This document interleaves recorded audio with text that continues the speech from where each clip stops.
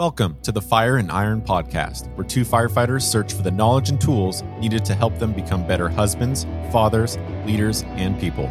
Hosted every week by Ryan Grebe and Matt Bryan.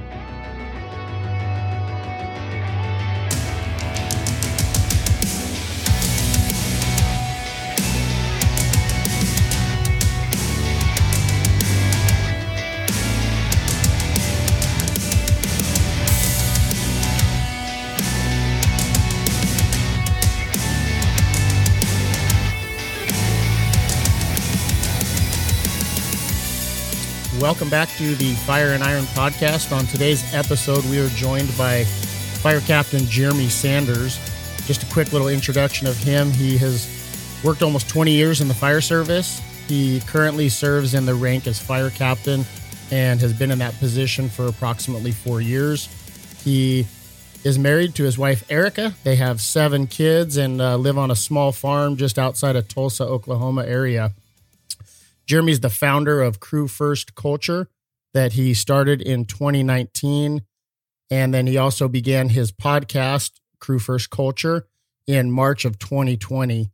We would like to welcome Jeremy to the podcast. How are you doing today, Jeremy?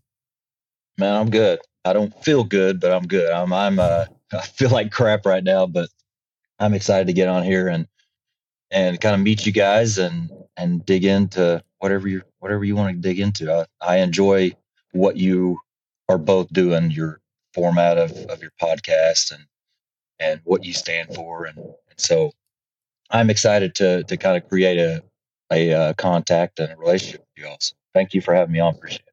Yeah, no, absolutely. And we kind of feel the same way. And that's what, you and I had talked about on the phone the other day is especially, we're West Coast, you're kind of, Midwest, and it's a lot harder sometimes for us to kind of get out to some of the conventions and meet other people and kind of interact that different way, where Instagram, social media, and things like that have kind of helped close that loop a little bit. Yeah. We had different guests on the podcast sometimes that we're not really closely related to in the same area.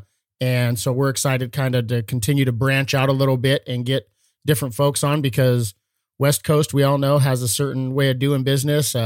Midwest, different a little bit. And then East Coast, even more different. But yeah, what we're finding, and what I'm finding, especially when we talked the other day, is that a lot of our frustrations within the fire service are all very similar, right? Like we're all kind of in a different culture and stuff. So I kind of wanted to start out and just read through, as I was preparing for this, and Ryan as well. We were looking through your website and some of your social media stuff. And so I thought it would just be good to kind of read what your mission is and why you kind of founded Crew First Culture. And then we'll dive into some questions from there.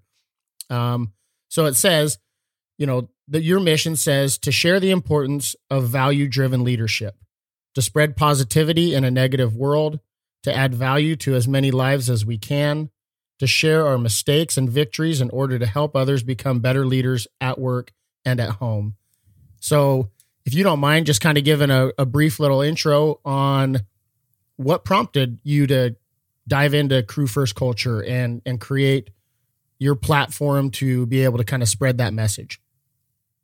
Yeah, sure. Absolutely. And really it's a simple answer. If I wanted to make it as simple as possible, is frustration. That's what kind of brought me to start this stuff. That's what's brought me to where I'm at right now.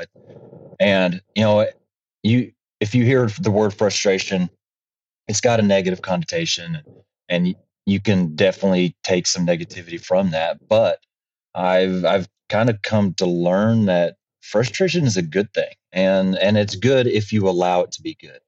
And by that I mean, what are you allowing that frustration to do? Are you allowing it to build resentment and anger and all these bad things towards somebody or your department, or are you using it to really fuel innovation and inspiration and take it to as far as you can go? And so to get a little bit further into that, I kind of went through a spell, a growth stage. I don't know what you want to call it. It's just a really good stage that I, in my fire service career, was in is I wanted to do good things. I wanted to do more.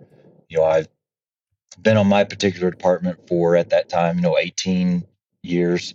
And so I have a lot invested in it. I care a lot about it. And I wanted us to be better in certain areas that I know we need to be better at. And I was just kind of hitting walls, unanswered emails, or it just wasn't going anywhere. And that's where I was at. I was in the place of really starting to get frustrated, really starting to get angry, and these things I had inside me that needed to come out for good purposes in my mind, they didn't have an outlet. And it was either I am going to either start losing my temper and fire off rants and emails and, things that are going to absolutely tear apart my credibility and my message that I have to share, or I can find another outlet to really put those things to work. And that's kind of where it all started. I started just putting out some posts on Instagram and kind of spreading into Facebook, and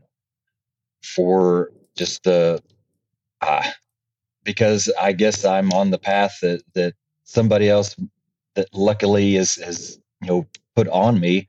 I've found out that I really enjoy being a part of podcast. And so as far outside of the realm of me personally, I started, hosting a podcast. And a lot of the things I'm doing, man, it is honestly so far outside of the character that I have, or the person that I have always been. I've always been deathly afraid of public speaking. I've always kind of just been the quieter person that listens more than they talk, and not really anybody that is the storyteller or the communicator. That's not me. And so some of these things that I've done over the past couple of years is really outside of the realm of who I always thought I was. But I've really enjoyed all these different things, and really enjoyed kind of the effect that the feeling of being able to help others. And I know you guys kind of share that as well. And so that's really kind of the Cliff Note version of kind of how it started, I guess. No, perfect. And I think one of the things, like if you look on your website, and one of the things that you kind of have as a logo or as a mantra, I guess, is stay humble and do work, right? And to me, I really like that idea and that mentality of, it's almost exactly like, to me, that's kind of a saying that I'm at a loss for words what I'm thinking of here, but it's sort of the peak of where you were, right? Like you were frustrated and you didn't want to lose credibility, right? That was a note I just took, is like, hey, when we start to get frustrated and we kind of fly off the handle, we're sort of going the wrong direction of any message that we want to share and we want to, bring out to other people. So that is the epitome of what you didn't want to happen. So you had to stay humble and get to work, right? Like, and be willing to put in the work to not lose credibility, but to kind of create change.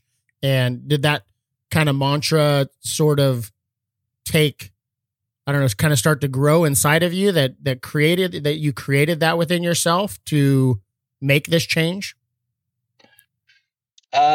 Honestly, I don't know if there's really much change. I mean, that saying is kind of just who I am. It's hard for somebody to say I'm a humble person. It kind of goes counterculture of what you're saying, but yeah, exactly. That's kind of who I am. I don't like talking about myself. I'm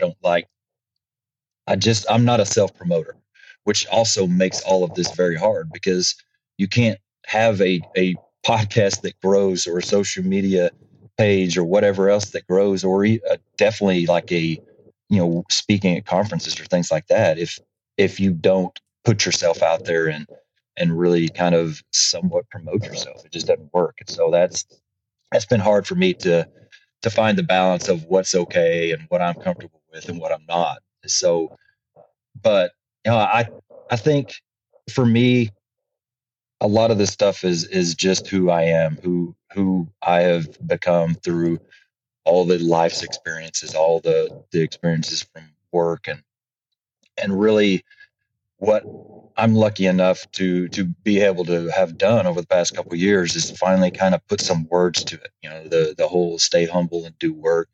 It's nothing profound. It's the do work. And I know there's a lot of people out there that know it, a lot of people that don't. It's just a goofy saying from a reality show.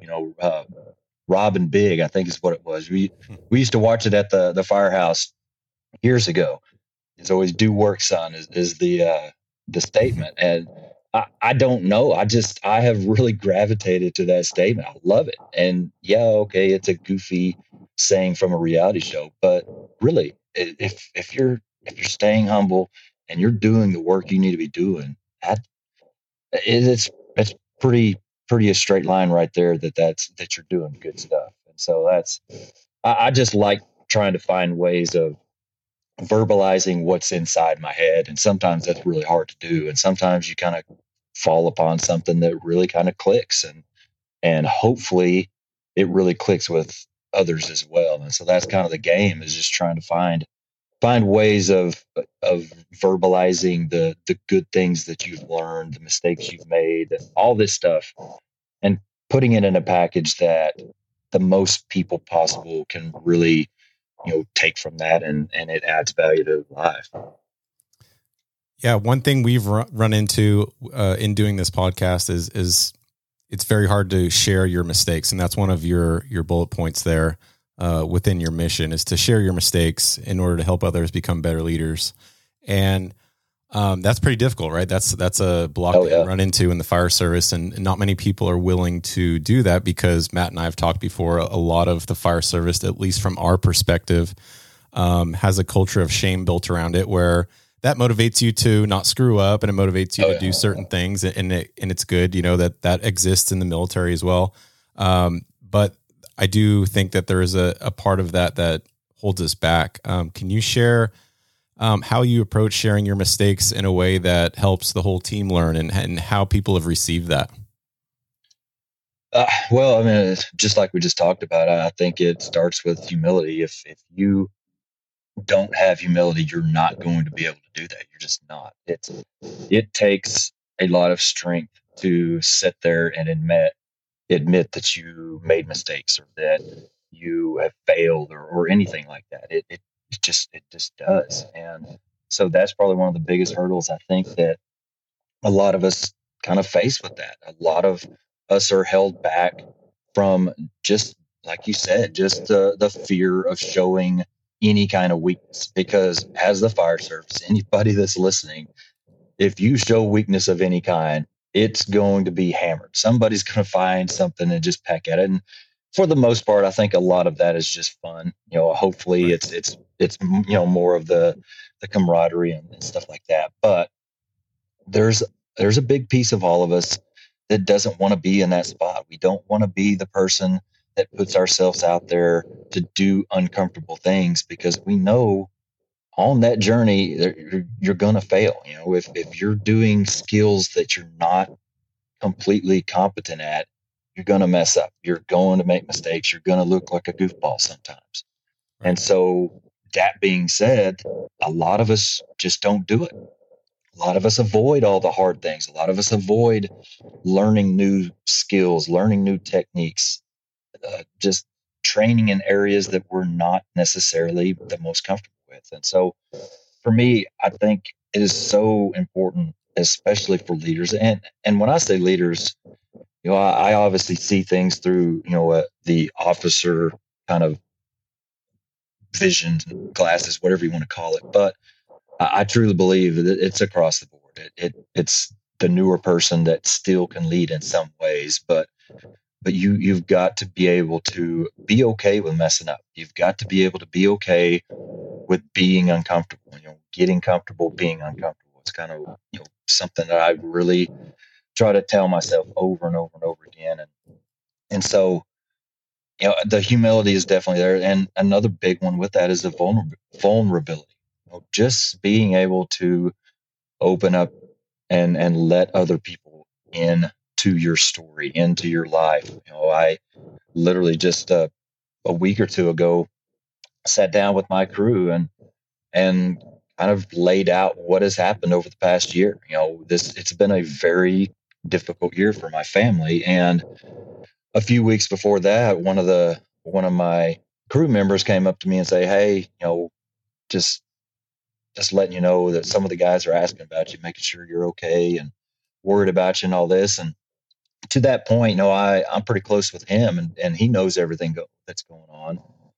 But I didn't really realize that I was kind of keeping everybody else out of that loop, and it wasn't on purpose. I'm pretty much an open book, especially with the people that I'm close with. I want to be open. I want to create an environment that's safe, and really so that they can do the same thing that I'm doing, is opening up and being vulnerable. And so sat down and talked about everything. We had a good discussion of exactly what we're talking about right here. That openness, the vulnerability, the ability to really just be honest with others, especially, like I said, the people that are depending on us and that we're close to. So all those things, it's hard.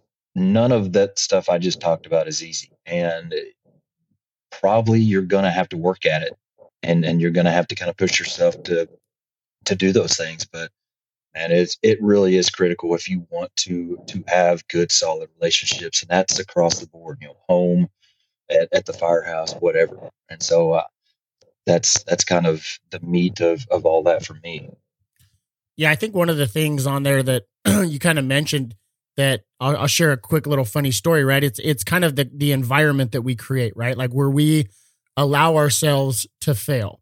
So the couple weeks ago, or maybe a week or so ago, one of my fellow captains on the ladder truck, he was working as the driver, and he'd been a truck engineer for a long time, right? Prior to promoting to captain.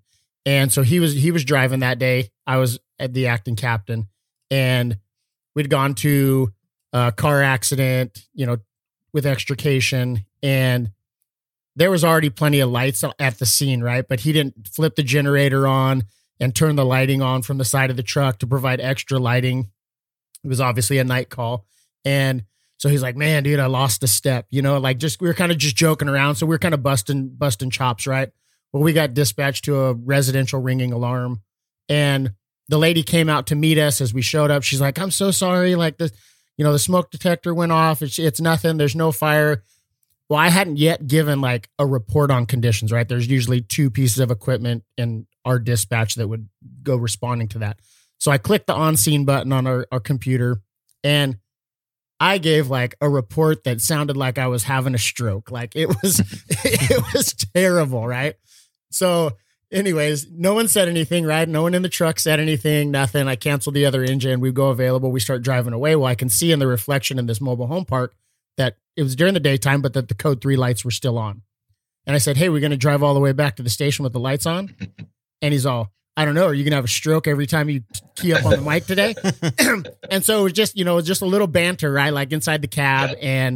But it was perfect, right? Because we had already created this culture and this environment where we're okay to bust each other up, right? Like that's the fire service I've been a part of my whole career. Like we've got to have that sarcasm, and it's the same thing with sharing maybe the more intimate stuff, right? Like the hardest time to share intimate stuff of what's really going on in our life and sharing our actual mistakes is really just that first time.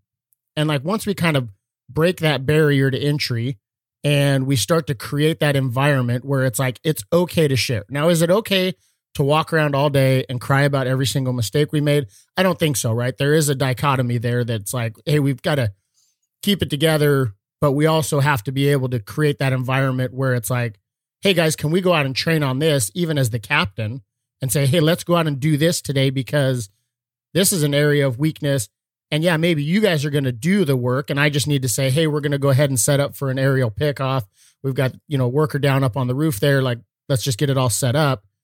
Well, but if I'm not comfortable with my position and my role, I can't just always just tell the guys to go do stuff, right? Like I want to be the hands-on because, well, one, we can work up and down, right? So maybe I'm the truck engineer that day or the fireman or whatever. So I need to be able to fill in those roles. So I think we start to break that down by, just like you're saying, right? Be humble. Admit that it's like, it's okay. Like I'm not going to lose credibility with my crew by saying, hey, you know what, guys, it's been a while since we pulled out the airbags. Let's go do some airbag training today. And sometimes we just get going to be the opposite.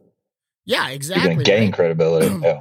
100%, right? Because one, you might just realize too, like, okay, we haven't pulled it out in a while, but I'm still very proficient at it.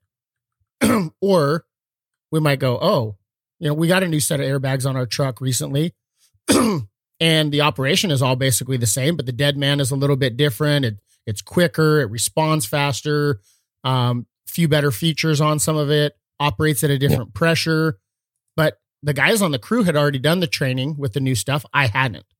So it's like, hey, let's pull it out. And they can put on a class. Now they learn and grow, and they're going to be able to teach me what the new system is. And so I think so much of that is environment. And what do you believe that the reason why that hasn't been a part of the fire service culture, right? Like I'm guaranteeing probably all of us grew up in a system where just go do this because I told you so. Yeah.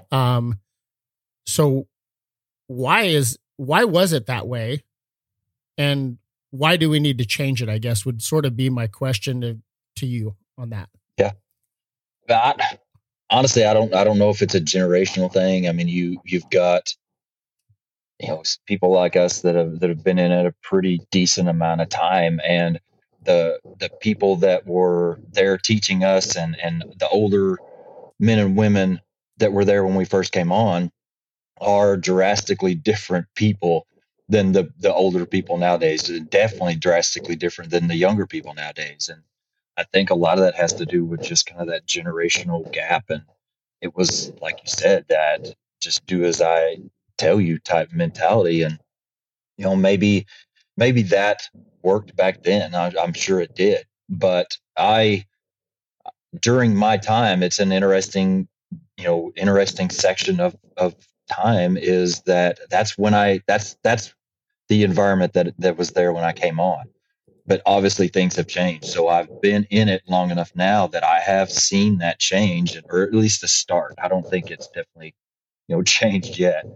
But man, I love it. I love the why. I love being able to have people that want to know why. I just do, you know, and it's so funny. It's always the and maybe it's kind of going away now, but the millennials were the problem, right? And now the millennials are like in their freaking 40s or older 30s. And so these aren't kids anymore. These are really the meat of the department or the fire service right now. And so hopefully that's gone away. But you know, I almost feel like we were blaming the younger crews, the younger generations, but the older generations were really what was holding us back. The older generations of firefighters that didn't really know why, because they were never taught why.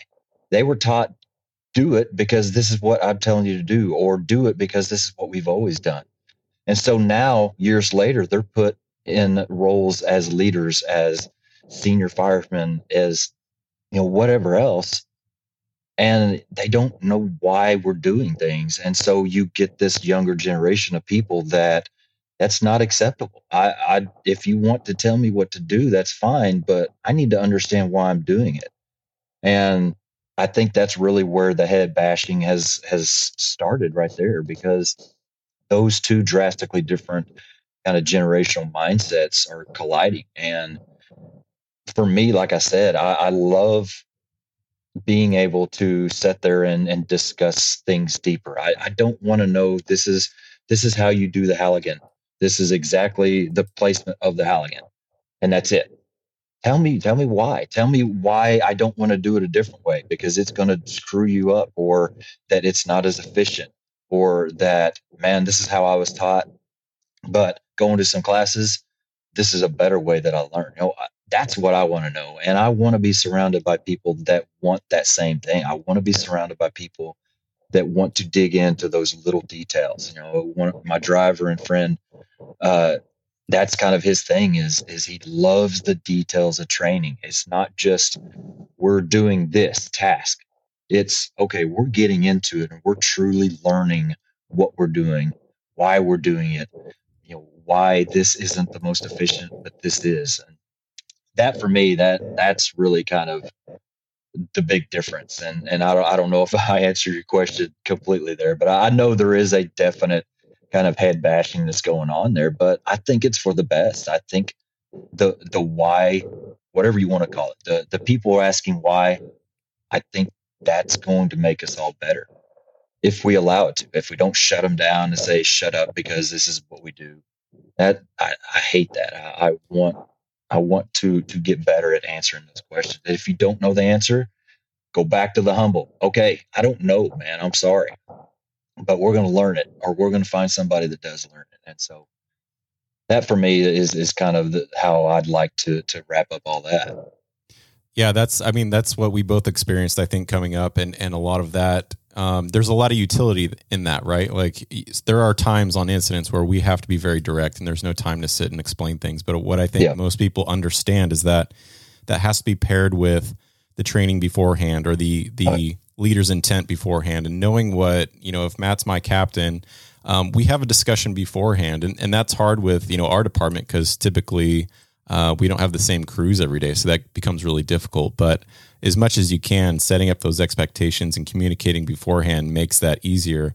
But yeah, typically how I came up was more just do this, don't ask questions, and not a whole lot of follow up on the other side of that of here's the why, here's why we did that, maybe through AARs or different training and things like that. Yeah. So I think we all can acknowledge that that's important. And that's a good segue into kind of the next thing we wanted to talk about is, this is a leadership issue, like just straight up. It's if you want people to do what you need them to do, you have to lead. And we're getting a lot more content out there and books and things that we can refer to that help us be better leaders.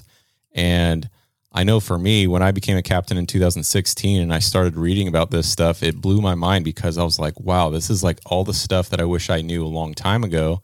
And I wish others had used with me coming up, but it's great. So how do you see leadership in the fire service right now at the station level, not just these high-level chief officers, but down to the captain and the engineer company officer level? How do you see that affecting change where you are?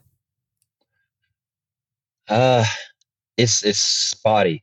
I would kind of describe it as I feel like. And, the good thing about doing the things that we're doing, putting ourselves out there and kind of starting to build a network outside of our organization, is you start meeting people across states and everywhere else, and you start figuring out that, okay, I'm not the only one facing this issue. I'm not the only one fighting this fight. I'm not the only one frustrated with this. And it's very helpful to really have that kind of that support system. But I think we're doing a better job of what we need to be doing. The whole conversation that we just had about the why, and either do as you're told because I say it, or let's talk through it and find the best way. That those two mentalities, I think if we could get away from that one particular area, we're definitely going to be better off. Really, for me, and this is something I really focus on probably more than anything else, and we've kind of touched on it a little bit already, but for me as a station officer, one of my biggest goals is to create a culture that I want to be a part of at the firehouse. And that, it's a huge picture. It's a huge ball of yarn that has all kinds of stuff attached to it, but creating a safe environment, like we talked about, creating an environment that we have fun and we are allowed to have fun, creating an environment of learning and growing together every day, taking care of each other and knowing that we have each other's backs, just being a part of a team that truly cares about each other and spending time together. That I would not function very well on a crew of people that just want to hide all day and be by themselves. And luckily for me, I'm with a crew of 4 other people that we spend pretty much the entire time together until, we go to bed. And so that's really a big focus of mine. And I think that area we all need to do a lot better. We all need to do a lot better as far as creating a family environment at work and really, getting the most out of that, because that's where we spend the most time. It's not on fires, it's not on wrecks that, really the most training we get as officers or leaders is, making critical decisions at those times. Yeah, it's great to have that, but the scariest part of my job is not going into fires. The scariest part of my job is having to sit down with a closed door in my office and have a serious heart-to-heart talk with somebody that I care about, because there's something that needs to be dealt with, because I don't like confrontation. And so that's for me, that's the way it is. And so that's really kind of part of this whole process, is trying to figure out a way to create an environment that I truly love coming to work in. And hopefully, the rest of my team feel that way too. But man, I do honestly think that we need to get a lot better with that. You talked about, the AAR, the after action reports. Part of, I'm listening to a book, Culture Club, right now, and it talks about, Navy SEALs having these after action reports after each mission, and truly being humble enough and honest enough to lay it out there and say what messed up and how they can get better. I think there's a lot of that missing nowadays, at least what I'm seeing. It's always the, hey, you did a great job, fire went out, blah, blah, blah. Yeah, but there's 3 things that I saw happening that were awful or that was screwed up. I was a part of 1 or 2 of them myself. Why can't we talk about those things and really use all of this to make ourselves better, make our teams better, to really excel and put everybody in a place of the best place to succeed? So a couple of things that I had written down while you guys were talking about this is that I'll throw to either one of you, right? But in creating that environment that is like the learning environment, the family environment, do you find, so part 1 to this would be, do you find that in creating that environment, I think for myself, man, if I had the environment that I'm working to create as a captain, I would have really, really thrived as a fireman. But as one of my co-captains and I've recently been discussing, a lot of times we feel like we get kindness for weakness. I want to create a culture that is more open door policy, right? But also open mind. I'm sure you guys have heard that, analogy, right? Like the door's open, but the mind's closed. Come on in and share what you want, yeah. But you're not changing my opinion, right? Yeah. But having an open mind, but then sometimes that doesn't necessarily translate into, for me, I always have looked at it like, I don't want to disappoint my captain. I don't want to disappoint my chief officer. If they have to then pull me into the office and have that hard conversation, like you were just saying, Jeremy, then, man, they don't even need to have that conversation with me, because the moment they even just tell me that we need to talk, I already know I screwed up. I'm going to internalize that. But I'm finding, and I won't say with my own crew, because I'm super blessed with the crew that I have currently, but I have seen that where that kindness and that ability for me to want to befriend people, get to know them on a more personal level, doesn't always translate into them taking action on their own. And sort of like, oh, Matt's cool. Matt, oh, he's chill. This captain's a real kind of hard ass. And like finding that balance, do you find that is a difficult thing to kind of navigate? Is like, where do I create the command presence, but also let them know that I care about what how their kid did in their baseball game or their basketball game or whatever? Do you understand what I'm saying there? Like, and do you find that as something that is difficult to change within the culture as well? Yeah, for sure. And it's all personality kind of, it varies with personalities. If you're and it kind of sounds like you're kind of saying the same things that I would say myself. If you would be described as more of a laid back, kind of go with the flow officer, but still you care about your people and you want to do good things and do it right, you can be perceived as somebody that's a little bit of a pushover. I think kind of the first area to really combat that is just building respect within your crew. If you build respect, and it's through all kinds of things, we talked about earlier the training. If for me, it is super, super important for me to be involved in whatever we're doing. I don't care if it's pumping an engine, which I will never do. I don't care if it's, pulling a line, which I probably won't ever do. Uh, all of these different things that the firefighters and the drivers should be doing and they're training on, I want to be in the middle of that too. I want to use those situations to build respect within my crew and to gain, that relationship and all of that. And so I feel like if you do what's necessary to build respect within your crew, that won't be as much of a problem. Will it still be there? Absolutely. And I've definitely seen that. I've seen people that I could have sworn respected me a lot do crap that completely undermines everything that I ask of them, and they know that. And it's kind of it's confusing. It's like, I thought that they would try harder to to do the things I ask of them, but it's just human nature. If you get somebody that is that way, and for me, I would kind of describe it as, it's like waves almost. We in the past, I've been a part of crews that had, some members that every once in a while they would either push you or they would kind of just fall off the map and not want to be involved in what we're doing. And so it's like you had this ride of everything's good. And I start noticing, oh crap, here comes the negativity. Here comes the not being involved. I'm going to have to do something. And I get to a point where it's like, all right, it's today.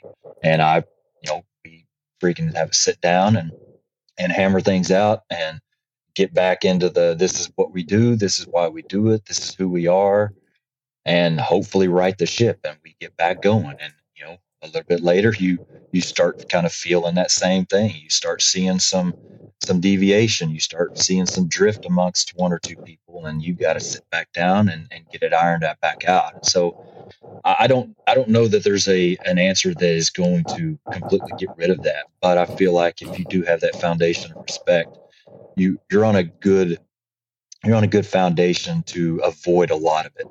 You just got to be vigilant to kind of stay on top of it when it does start to drift. Jeremy, I think you hit the nail on the head there, and I don't know if you even really realized it, but you said that you associate the problem going on with the team identity. This is not who we are. This is not what the team does. This is not what our crew does. And I think that's very powerful, because if you're approaching that one-on-one and you're saying, I as an individual am disappointed in your performance, it's like, okay, that's going to depend a lot on that respect that you talked about.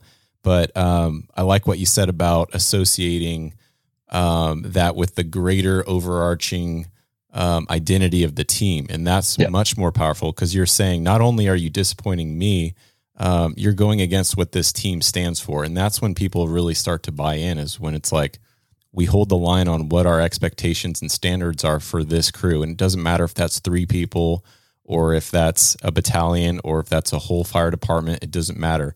And, Matt and I are often trying to talk about how to build that team identity. And, he wears, I think the hat he's wearing right now is his truck company's hat. And it starts with that kind of stuff. And, the things you talk about and do at the station and just describing to your people what you're about. So I like that you said that. I think that's an important part of it.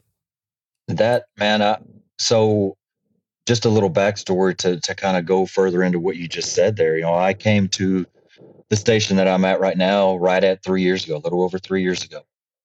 And I was still very new as a captain, just about 6 months on. And this station, this crew, which a lot of those guys were switched out in the move, but it was a culture that was broken. It was a culture that I knew had to completely be rebuilt and start from scratch, which obviously as a new captain, I had no idea how to do. I had a vision in my head and in my hand that it was written out. And that's kind of just what we've worked off of, and just kind of wins and losses kind of maneuvered our way towards that constantly. But that was one of what you just said. That was one of the first things that I wanted to do when I got there. Is I wanted something to really help us unite. I wanted something that would help us build pride in what we are and who we are. And so it started out as, creating a design for a station logo, and doing that, and kind of having t-shirts made with it on there. And later on, we had some challenge coins made of it like that. But that was exactly like you just described. That was huge for me and for us to have something that bonded us together, that said, this is who we are. We're in the northwest corner of our city, and the kind of the logo around is a wolf, and Maltese cross and all that. And it said, the West Side Wolfpack. And just, that was purpose. That was on purpose, because I wanted us to have something that told us, this is us. We are a wolf pack. We are a team, and we're going to do good things together. And so, yeah, I think finding things, and I love the hat. I've actually got some hats ordered right now that should be in a couple of days, and I'm so excited to pass them out. That says Engine 3 on them. And man, I love those things so much. The things that you do as a team to build pride. I put a post out a while back, and I feel like it's so simple, but it's so telling that, if you are on a crew or shift or department, whatever, that is lacking pride, then it's easy. You just do something as a crew to build that pride. It's not a complex scenario that you got to play out there. Just doing things to build pride together, build the morale. That's what you do to piece this stuff together and start headed in that right direction. Well, I think it's giving people a sense of that, right? Like, it's one thing for, your station, right? For those guys to wear a Wolfpack shirt or an Engine 3 hat. And that's been one of the things that we've really tried to create emphasis at our station, is the idea that is cool. You can wear a Station 2 hat. You can wear a Motown's Most Wanted station hat, right? But that means more than the hat. It's how do we perform on an incident? How do we perform around the station? Somebody comes in to cover our station behind us being out on a fire, and the station looks like dog crap when other people show up there. Like, that's all what everybody sees and incorporates into being assigned to Station 2, right? Like, it's not just that. We just went through some rainy season, and I'm OCD about the rig looking clean. Well, I think in 4 or 5 days, like, we washed the ladder truck like 3 times because it stopped raining for a day. We're not going to drive around in a piece of crap looking dirty ladder truck, right? Like, the citizens pay for it, so we need to look professional. But it's not just about being in a clean piece of equipment, right? That is a representation of us, but it's also when people open up the compartments and everything's completely wiped down and our saws look tight, our extrication equipment's on point. Everything around it is what represents us. Whether or not the bay floors are cleaned, whether or not the station's clean and orderly. And it doesn't mean if you have an old firehouse that it can't be a clean firehouse, right? Like, and so to me, it's getting people on board with all of that. Just like the hat you're wearing, into the job, right? Like, don't just do the job, like, be into the job and everything that it encompasses, right? Because it is a reflection of you. It's a reflection of your station. It's a reflection of, my neighbors in my neighborhood. They all know I'm a fireman, right? Like, and people will say like, oh yeah, we really like having a fireman in the neighborhood. We know if there's an emergency. And I'm like, well, I'm like a plumber without a wrench when I'm off duty. Right? Yeah, exactly. There's a hydrant in front of my house, but I can't hook up to it. Right. But at the same time, like, you are a representation of those things. Yeah. So live a lifestyle that is in accordance with that. Right. Real quick. And I don't know if you guys have thought about this or not, but we were talking about the after action reviews, right, on incidents. And probably a couple months back, we had a fire in the city, apartment fire. And most of us were, well, not most of us, but most of the people that were on duty that day were off duty for the fire, right? There was a couple guys that were still there that were on a couple pieces of equipment, and we had gone out to just do some building size ups, like, hey, if we had a fire at this church or this building, like, where would we ladder the building? Where would our hose stretches be? Where are our hydrants? Just kind of doing a general like pre-plan, right? And so we went back to this apartment fire and did a walkthrough. And I don't know if you guys do this much, Jeremy, but I found it super beneficial to actually go back a couple days later when everybody's mind isn't tired, we're fresh, and we can look at the overall incident and go, hey, where was the hose deployed? What were the tactics that were taken? What was done on this incident? Yeah, the fire went out, and like most of the AARs, usually everybody's like, yeah, good job. Nobody got hurt. Everything's great. But there were some true lessons that needed to be learned on this incident. And then we incorporated that into some training a couple days later of hose deployments, up stairwells, to landings that weren't necessarily done correct, I would say, or at least in the best place for this fire, that needed to be lessons learned. And so sometimes I think that maybe going back a day or two later and revisiting some of those incidents may be more beneficial to us than like right in the heat of the moment where, even disciplining an employee, right? Like, oh, let me take a minute to think about this, decompress, and detach a little bit, and then I can come at it with a clearer mind. I don't know if you guys have done much of that, or if that's a practice.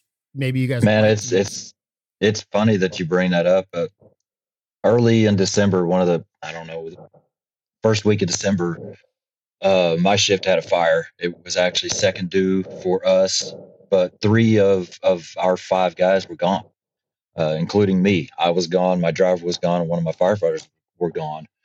And so what happens, this fire was, man, it was blowing like crazy. Tons of fire when they showed up.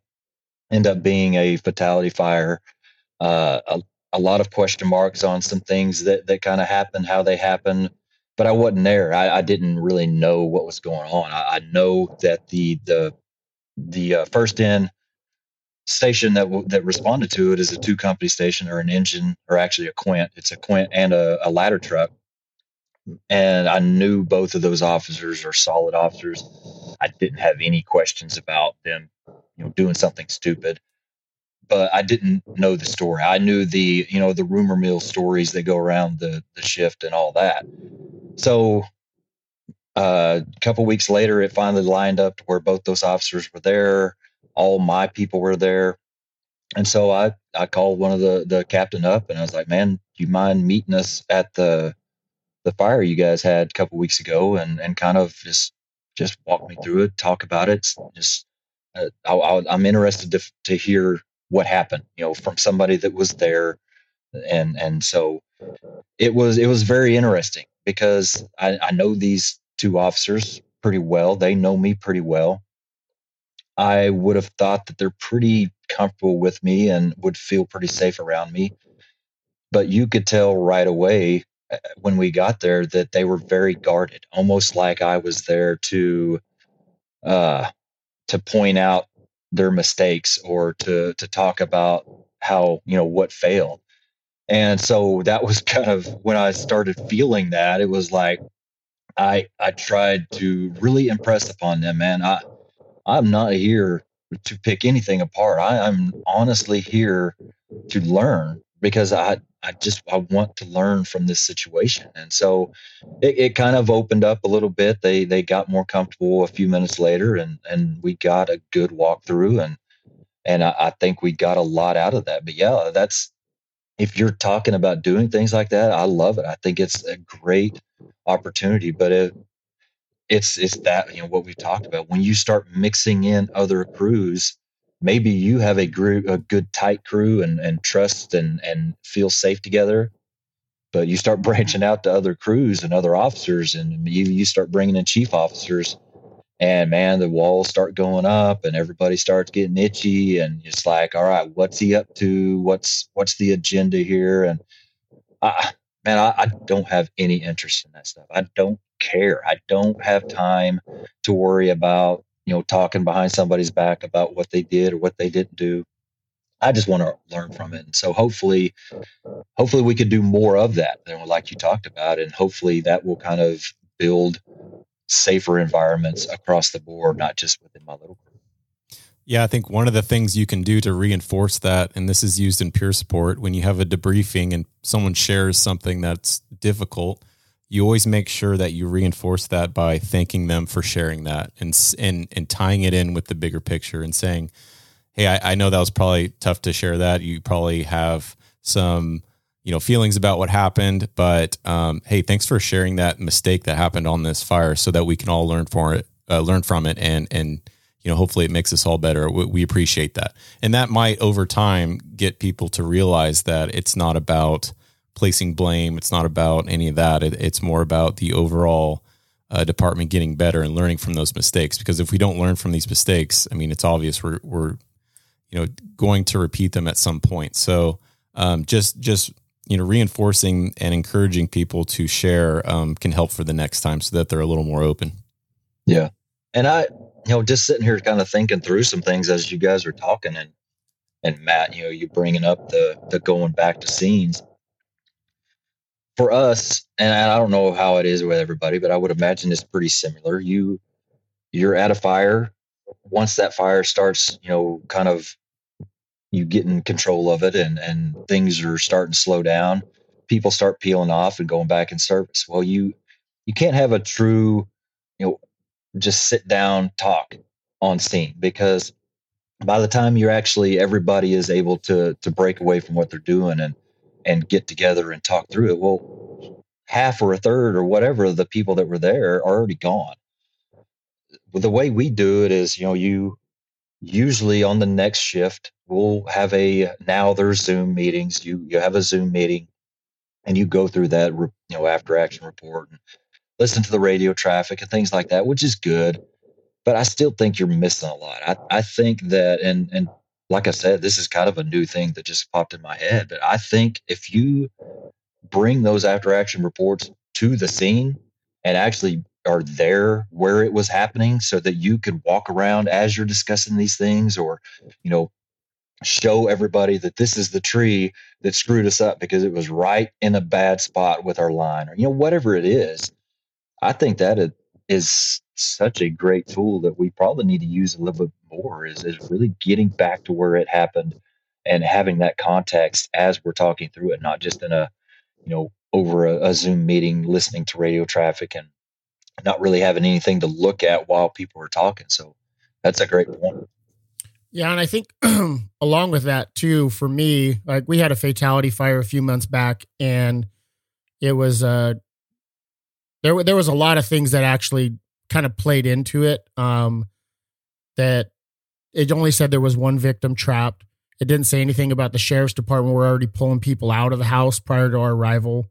So we just got it as, one kid left in the house. Right. And we were coming down the street. Our engine at our station had been already sent on a medical aid. I didn't hear their radio traffic, but they were trying to get assigned to the fire, right? Going, hey, we're kind of on this junk call with the cops. Like, can, the ambulance company come and we get kicked loose, and a whole lot of other things that happened, right? Where I thought, I was telling the guys as we were coming down the street, because it was in somebody else's district and I hadn't seen them pull onto the main street yet that we were going to turn off of. And I said, hey guys, so we're on a ladder truck with no water, right? And you can see a legit header coming off of this thing. And I said, hey, we're first, man, like 2 up, 2 down. So my fireman, the inside fireman, and I were going to grab our can and go in and perform search. And my other 2 guys were going to go to the roof, start putting in a hole. Right. And the engine pulled like right in front of us. They got on scene first. They didn't realize that it was the ladder truck behind them. So that company officer passed command, assuming, they were just going to pull a line, go inside. And so just a lot of different factors that had kind of gone into this incident, right? Which later to discuss that the good thing that happened there was our chief officer. We did a debrief like Ryan was talking about, because it was a fatality fire. We did find my fireman was able to find, we kind of went in and did a search. I went left, he went right, and he found the kid. And so, obviously we wanted to do a debrief, and it was a great time, and we were all able to talk about it, what went well, But until a couple days later and start processing these thoughts is, man, I probably could have done a better walk around. I probably could have found a better point to go into the structure. I probably, and not that anything would have changed, right? When we went into the house, I mean, it was, I think my tick said it was like 1,000 degrees or something, right? Like totally untenable environment for anybody to survive in there. So I don't think the outcome would have been any different, which was at least comforting. But we needed a line in place to go in and affect a rescue, right? But even just thinking about that in hindsight, a couple days later, where you're not so tied to the incident and the emotion of a fatality fire, to me, made me be able to think about that, right? And then it was actually cool because same thing you did to those other guys. A buddy of mine called and they were gone covering a fire station out in the desert. And he said, hey, dude, can we get together tonight, meet up over at Circle K or something and grab a soda and talk, I'd like to hear how the incident went. And so it was awesome because it's like, here's a crew who didn't get to go to the fire, but he wanted his firemen and himself as a company officer. What decisions were made? I've never walked up to go into a house, stepped over, 3 burn victims laying on the front lawn, telling my chief officer, I see truck 2's, I've got 3 burn victims on the front line. We're going in. Like I've never had to make that call. Right. So lots of lessons learned, lots of things to kind of go over in that were, way more clear for me a couple days after. And so I think sometimes we can not only just tie this into the fire service and where we can get better with those after action reviews, but I think one of the things we fail to do as firefighters is utilize all these skills that we talk about in our personal lives, that it's not just the fire service, right? Like, are we doing AARs with our family? Are we detaching and revisiting maybe a tough conversation with a kid or with a loved one, with our wife after the fact, right? Once we've kind of decompressed and maybe realized we didn't handle a situation good, are we going back and actually doing an AAR with our family, which kind of leads us into another topic of family balance, right? One of the big things that Ryan and I push, and I know that that's one of your mission statements as well, is kind of creating that within our families. Or you run that tough call at work, and so you come home and you're a little bit detached from your family because that incident may still be on your mind. But if you haven't shared that with your family member, with your wife, or even with your family, you might start to kind of react different to them because your head's not in the game for kind of re-entry, right? Back into that other environment where they've just been doing homework and going to sporting events and for you, like tending to things on your farm. How are you working on that side of it? How have you been able to kind of implement some of the tools that you're learning at work with your family? Man, for me, balance is, it's a constant struggle. It is something that I seem to never really have a good handle on it. It's always one way or the other, or, however many ways you're splitting it up. I never feel like I've got a good grasp on that. We talked about kind of the journey of where I've been in the past couple of years, and that's really been the underlying theme of that. And the 2020, when I was doing most of the stuff, that was like what I had to focus on, because I enjoy doing these things. I enjoy feeling like I'm helping somebody, through social media or podcasting. And so it's easy to gravitate towards things like that, where it's adding, a lot of self-worth and confidence and things like that. And so I would find myself spending a lot of time doing it and kind of starting to neglect the things I need to be doing at home. And we've had lots of conversations with my wife about, all right, you need to kind of look at things again, because you're spending too much time doing this and you might not even know it. And so it's been a struggle for me, because I don't know if it's just my personality or what, but it's hard for me to maintain, staying on top of things. Last year was almost the opposite. Last year, I didn't do much podcasting or social media stuff the whole year, just because that the family issues that we were going through was just, it was taking every bit of the energy I had and time. And so, that, not that that's a bad thing, but it also put me kind of a little bit of a more empty cup, because I wasn't doing this other stuff to kind of keep me full and going. And so, yeah, balance is hard, man. And the thing about that too is, once you think you have control over it, something changes, a little bit of a change, like, doing the social media and the podcasting. Well, now an opportunity arises to speak at conferences. That's a whole nother just kind of chapter of your life, an area that is going to either take away from something good or take away from something bad or whatever else, if you don't intentionally kind of monitor that. And so kind of when that came about, I had to kind of step away from a few things so that I could put some time into creating classes and doing things like that. So yeah, I am no expert at all. I would say that I am very below average at best at kind of monitoring the balance of life and family and work. But it is something I definitely, I know I need to work on. So I continue to try my best to watch that. So that's the good thing about, I guess for me is that I at least know it's a problem, and I try to kind of be intentional about it at least. Yeah, I think that's one of the big things, very interesting.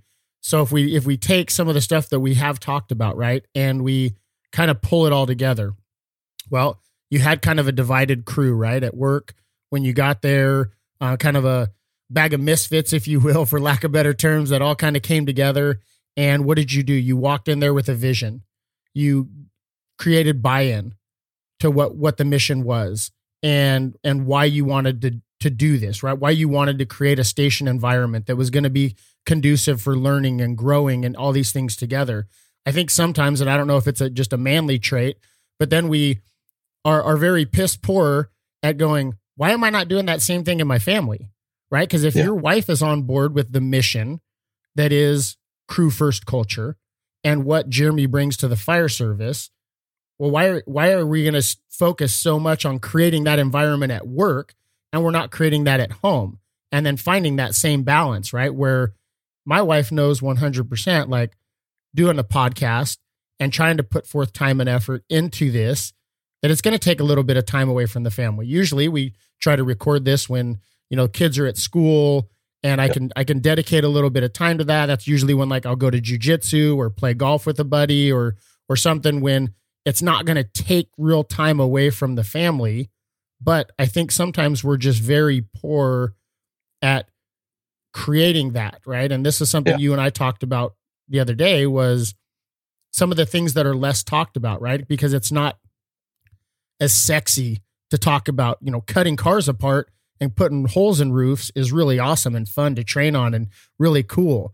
But talking about, hey, Jeremy, you know what, man, I've been noticing, dude, you kind of been coming into work a lot lately and saying that things aren't good at home. Like, is your vision not aligned with what your actions are at home? Like, and being able to use those same tools that we're doing to get in line at work, aligned in our home life.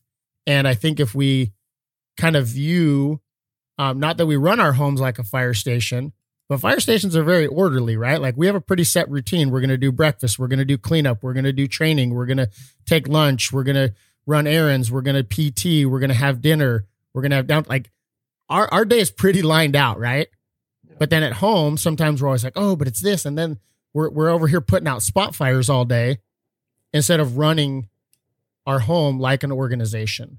And so I don't know, maybe that is something you have thought about or haven't thought about, but I think it's a tool that we can all utilize a little bit better, is that structure and that vision for our families. And then also understanding time differences, right? Like I've got 3 kids that I have at home. Ryan and his wife are expecting their first in a couple months. And so him and I've had that discussion, like, sorry, man, today was just a mess. Like I didn't get a chance to do anything, right? Like I've been over here putting out spot fires, right?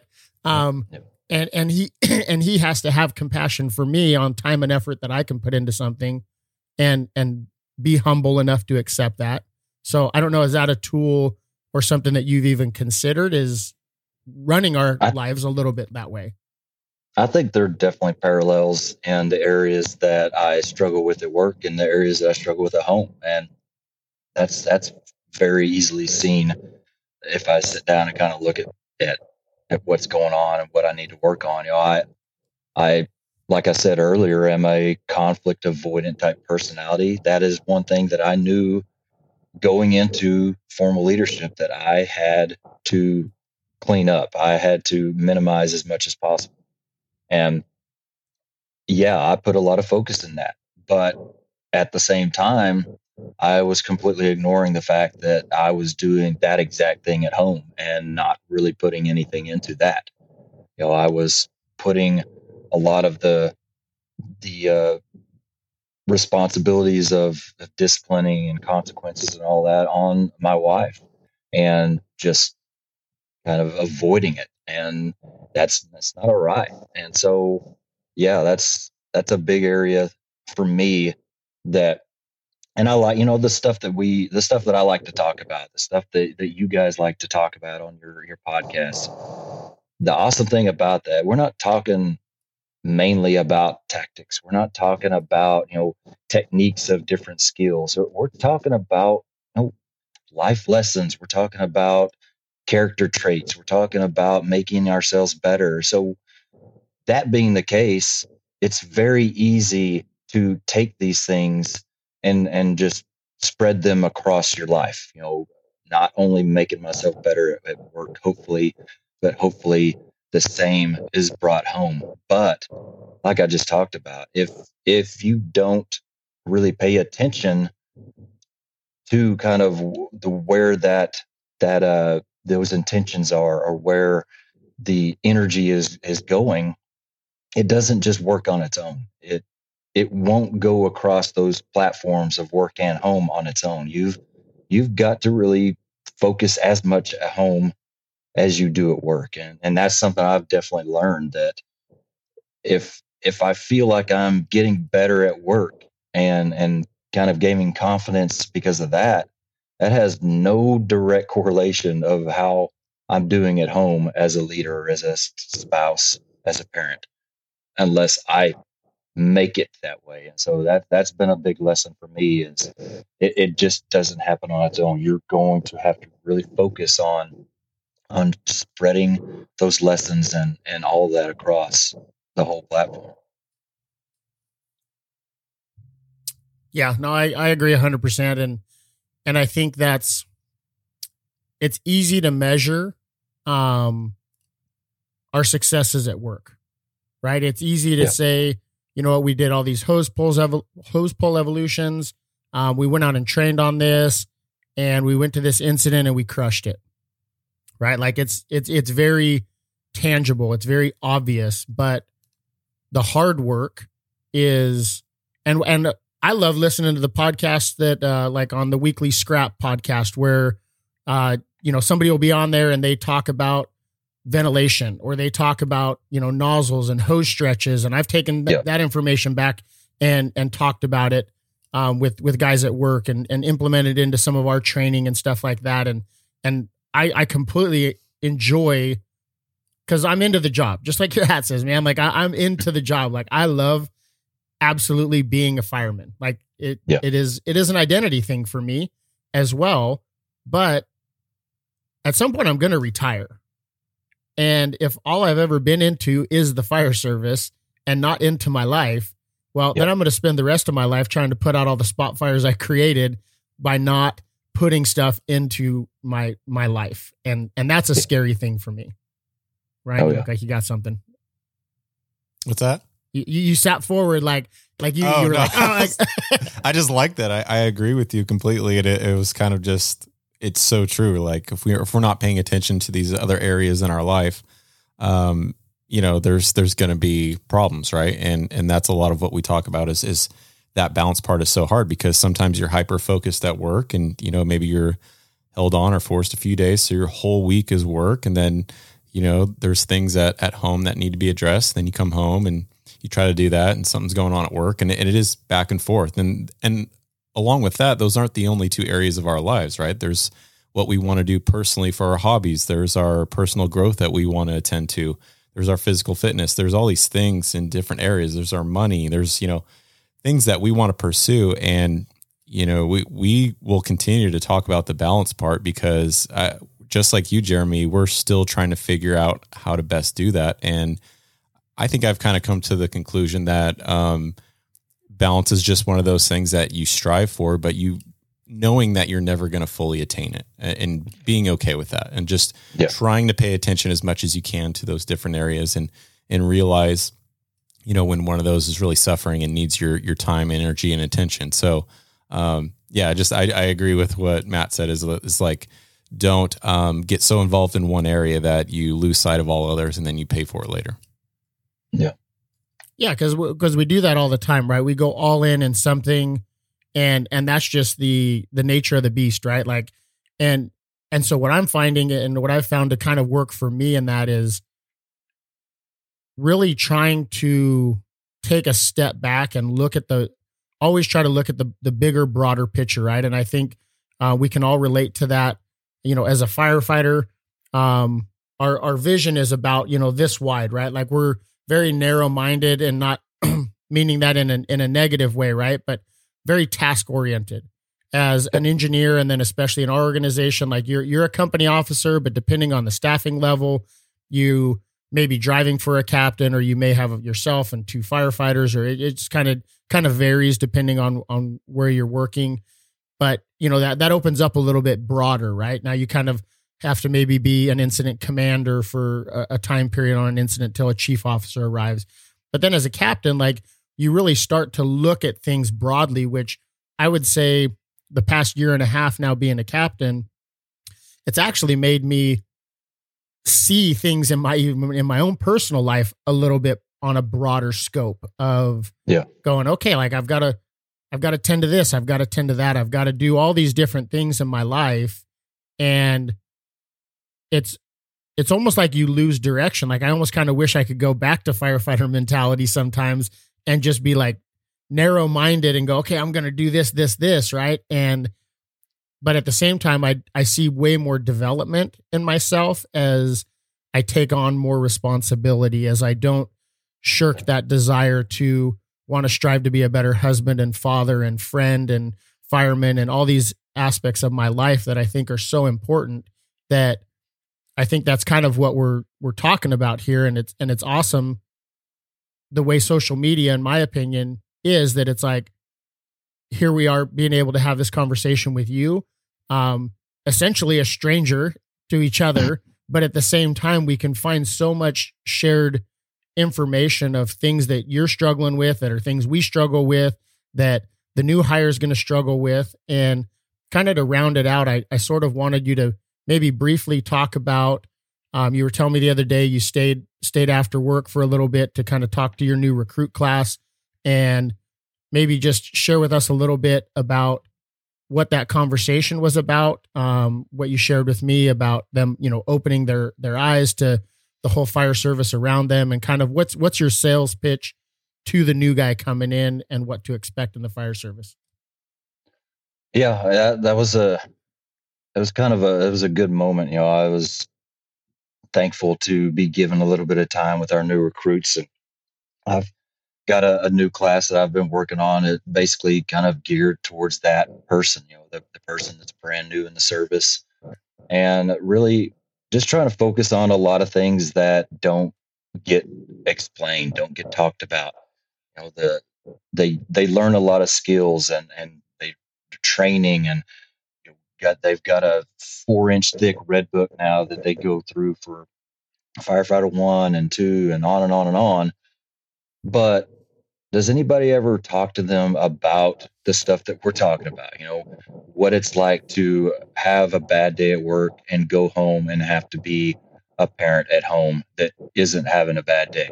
Does anybody really talk to them about, some of the things that they can control, like, their attitude and having an open mind listening, yes, like everybody wants new people to do, but also not being afraid to speak up and to start leading where they can. Just being kind of somebody to give them a little bit clearer picture about what they're getting into, what is asked of them. This is a great job. I love this job. I can't imagine what I would have to do if I didn't have this job. But it takes a lot out of you. It will tax your mental, physical, emotional self. It will push you to many different limits in many different areas. The roller coaster of a career is hard to navigate sometimes. You're going to have ups and you're going to have downs, and how do you maneuver through those things? How do you maneuver through crews that might not be the best crews, and still protect your passion and your drive to want to do good things? And so, like I said, it's a very new class, but I feel like there's a lot of need for it. We need to be doing a better job of really giving that overall picture to these people that don't know what they're getting into. Not that we're, going to talk them out of becoming a firefighter, but so that they can understand a lot earlier why they're here. And that's kind of, the topic, or the title of it is Why You're Here. Why are you here? And for me, one of the biggest things I wanted to tell them is, every new person, when they're asked that, it's basically, I'm here to help people. Okay, I get it.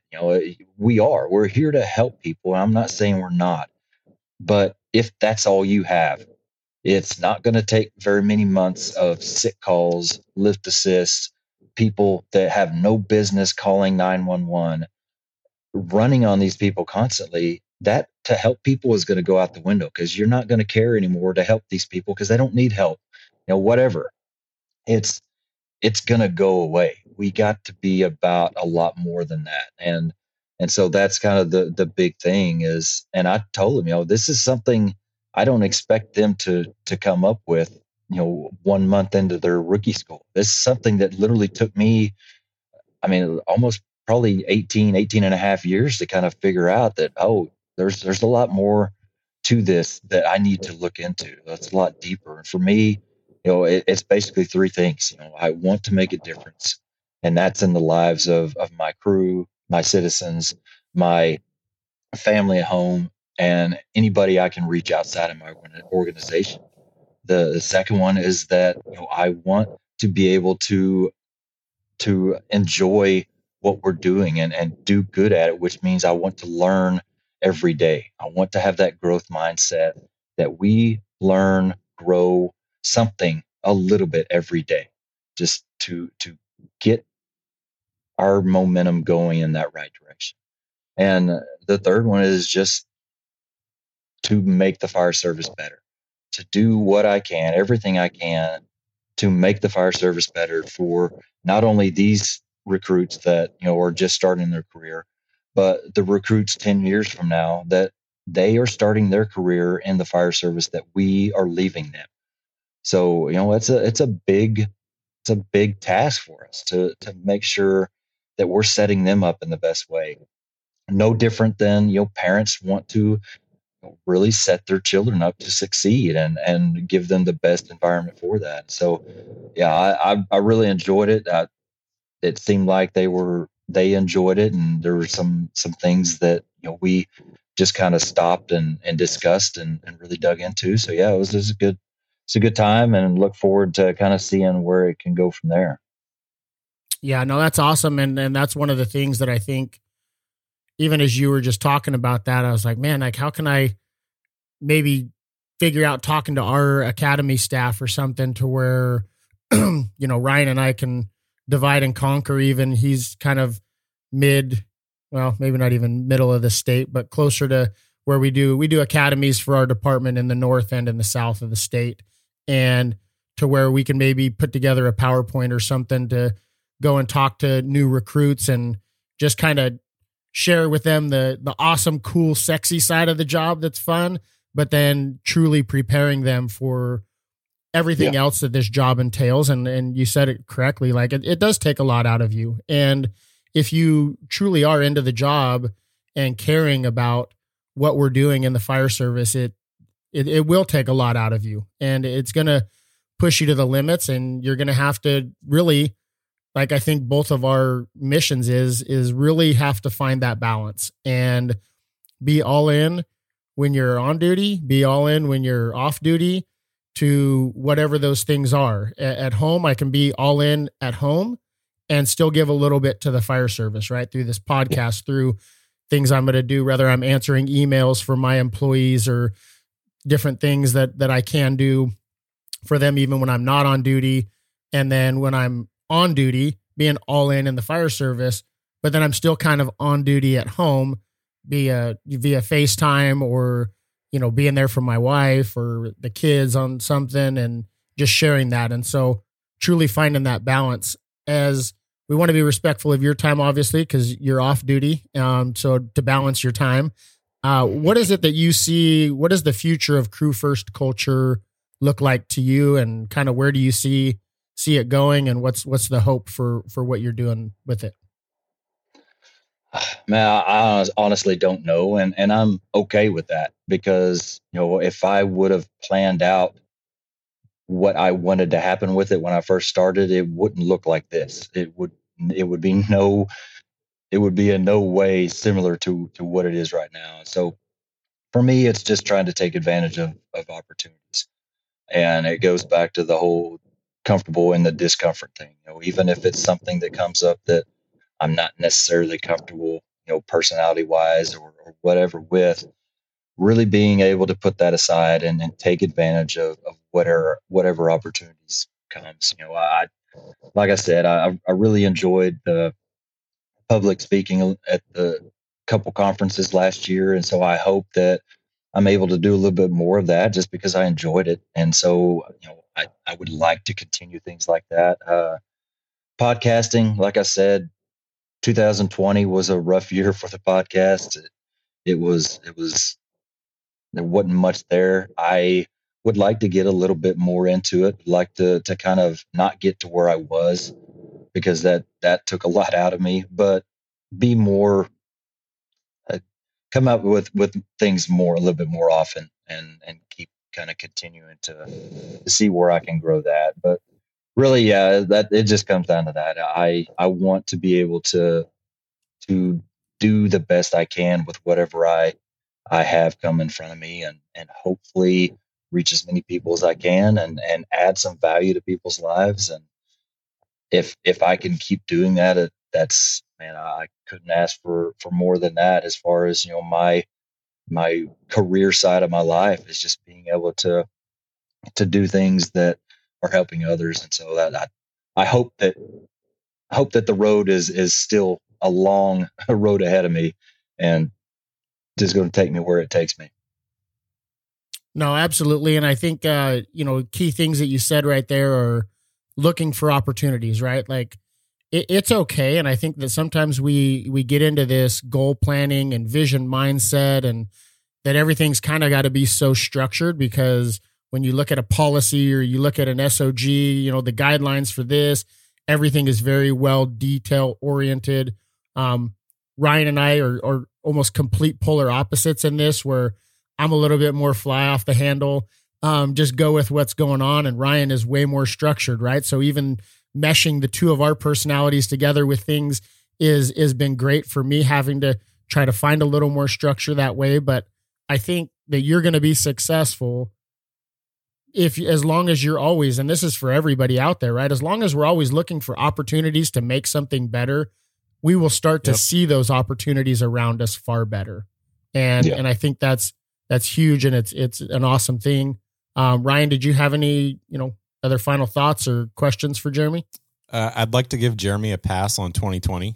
I think that was a bad year for everyone. So you're fine. Just keep doing what you're doing with the podcast. I know there's times where, we've found it difficult with our, our schedules and home life and stuff. So just keep doing it. I think, the most important ones are the ones you record when you're struggling, and it's good to keep moving and keep going towards those, those conversations that we're having. And I think we're both part of a group of people out there in this country that are starting to have different conversations and put them out there. And I think that's really cool. I think that anyone who's doing that, I'm rooting for them. I hope that they keep doing it because I learned from all kinds of different people, as I'm sure you do. So I just want to encourage you to keep going. And I like what you're doing with Crew First Culture. It's a great message. And, it's cool when you see all these people just start to put these stories out here. And I think it will change things for the better as we go on. But thank you for coming on today. We really appreciate what you're doing and your insights today. So thank you. Yeah, absolutely. Well, and thank you. Do you have any final thoughts for us, Jeremy, before we kind of wrap up? No, man, I kind of like I talked to you the other day when we were talking on the phone. I look forward to these times just because, I know that we're fighting for the same things. We both have podcasts but it's not a competition. It's not like, we're competing for anything. We need to be able to promote each other and gain some relationship with each other and help each other to push out the messages that we got, because they're very similar, but we're all different people. And so we're going to speak differently to different people. And so I love how pretty much anybody that is doing the same things that we're doing is always open to doing things like this and building that network and sharing whatever they can to help each other out. It's great. And I hope that continues because I enjoy meeting new people that are similar to me and like-minded and really want to help each other, excel. So thank you very much. I appreciate it and look forward to what you guys got coming and getting a little bit more insight on just building a relationship with you. So thank you. Yeah, no, absolutely. And I'm a firm believer in that is, my wife and I and some other coworkers just finished doing they're now the standard, but the Fit to Fight Fire podcast, they're 3,000 burpees in December where you do 100 every day. Even I got COVID on the 28th and didn't feel like really doing burpees on the 29th and 30th, but I pushed through and did them and completed it. And Ryan and I are the exact same way. Like, we're not trying to put anybody else out of business by sharing our message. We do a good job at promoting other people. And that is the message, right? Is you don't need to, you don't need to blow out somebody else's candle just so yours burns brighter, right? At the end of the day, the message is the same. But I know that different people's, the platform, maybe the way they talk, messages resonate differently for different people and through different platforms. I learned that with my wife. She'd tell me something and then I'm like, oh, okay, cool. And then like, hey, on Jocko's podcast, it said this. And she's like, I literally told you that same thing like 3 weeks ago. Yeah, but you didn't have the same like message. It didn't come across the same way. It like this. Yeah. And so it's just going to be that way of how we're all going to be able to resonate with different people. I've learned a lot today. And I think each of our guests will be able to learn. So if you guys are interested in following Crew First Culture, they're on Instagram. He's got a website link on his page, and just reach out to Jeremy. And I'm sure based on the brief friendship we've already created and will continue to grow, that he's one of the guys that are out there that are willing to help anybody out that he can, share his message, and get out there and continue to make things better. So on behalf of Ryan and myself and Jeremy, thank you for listening to this episode, and continue to share the message to make a positive change.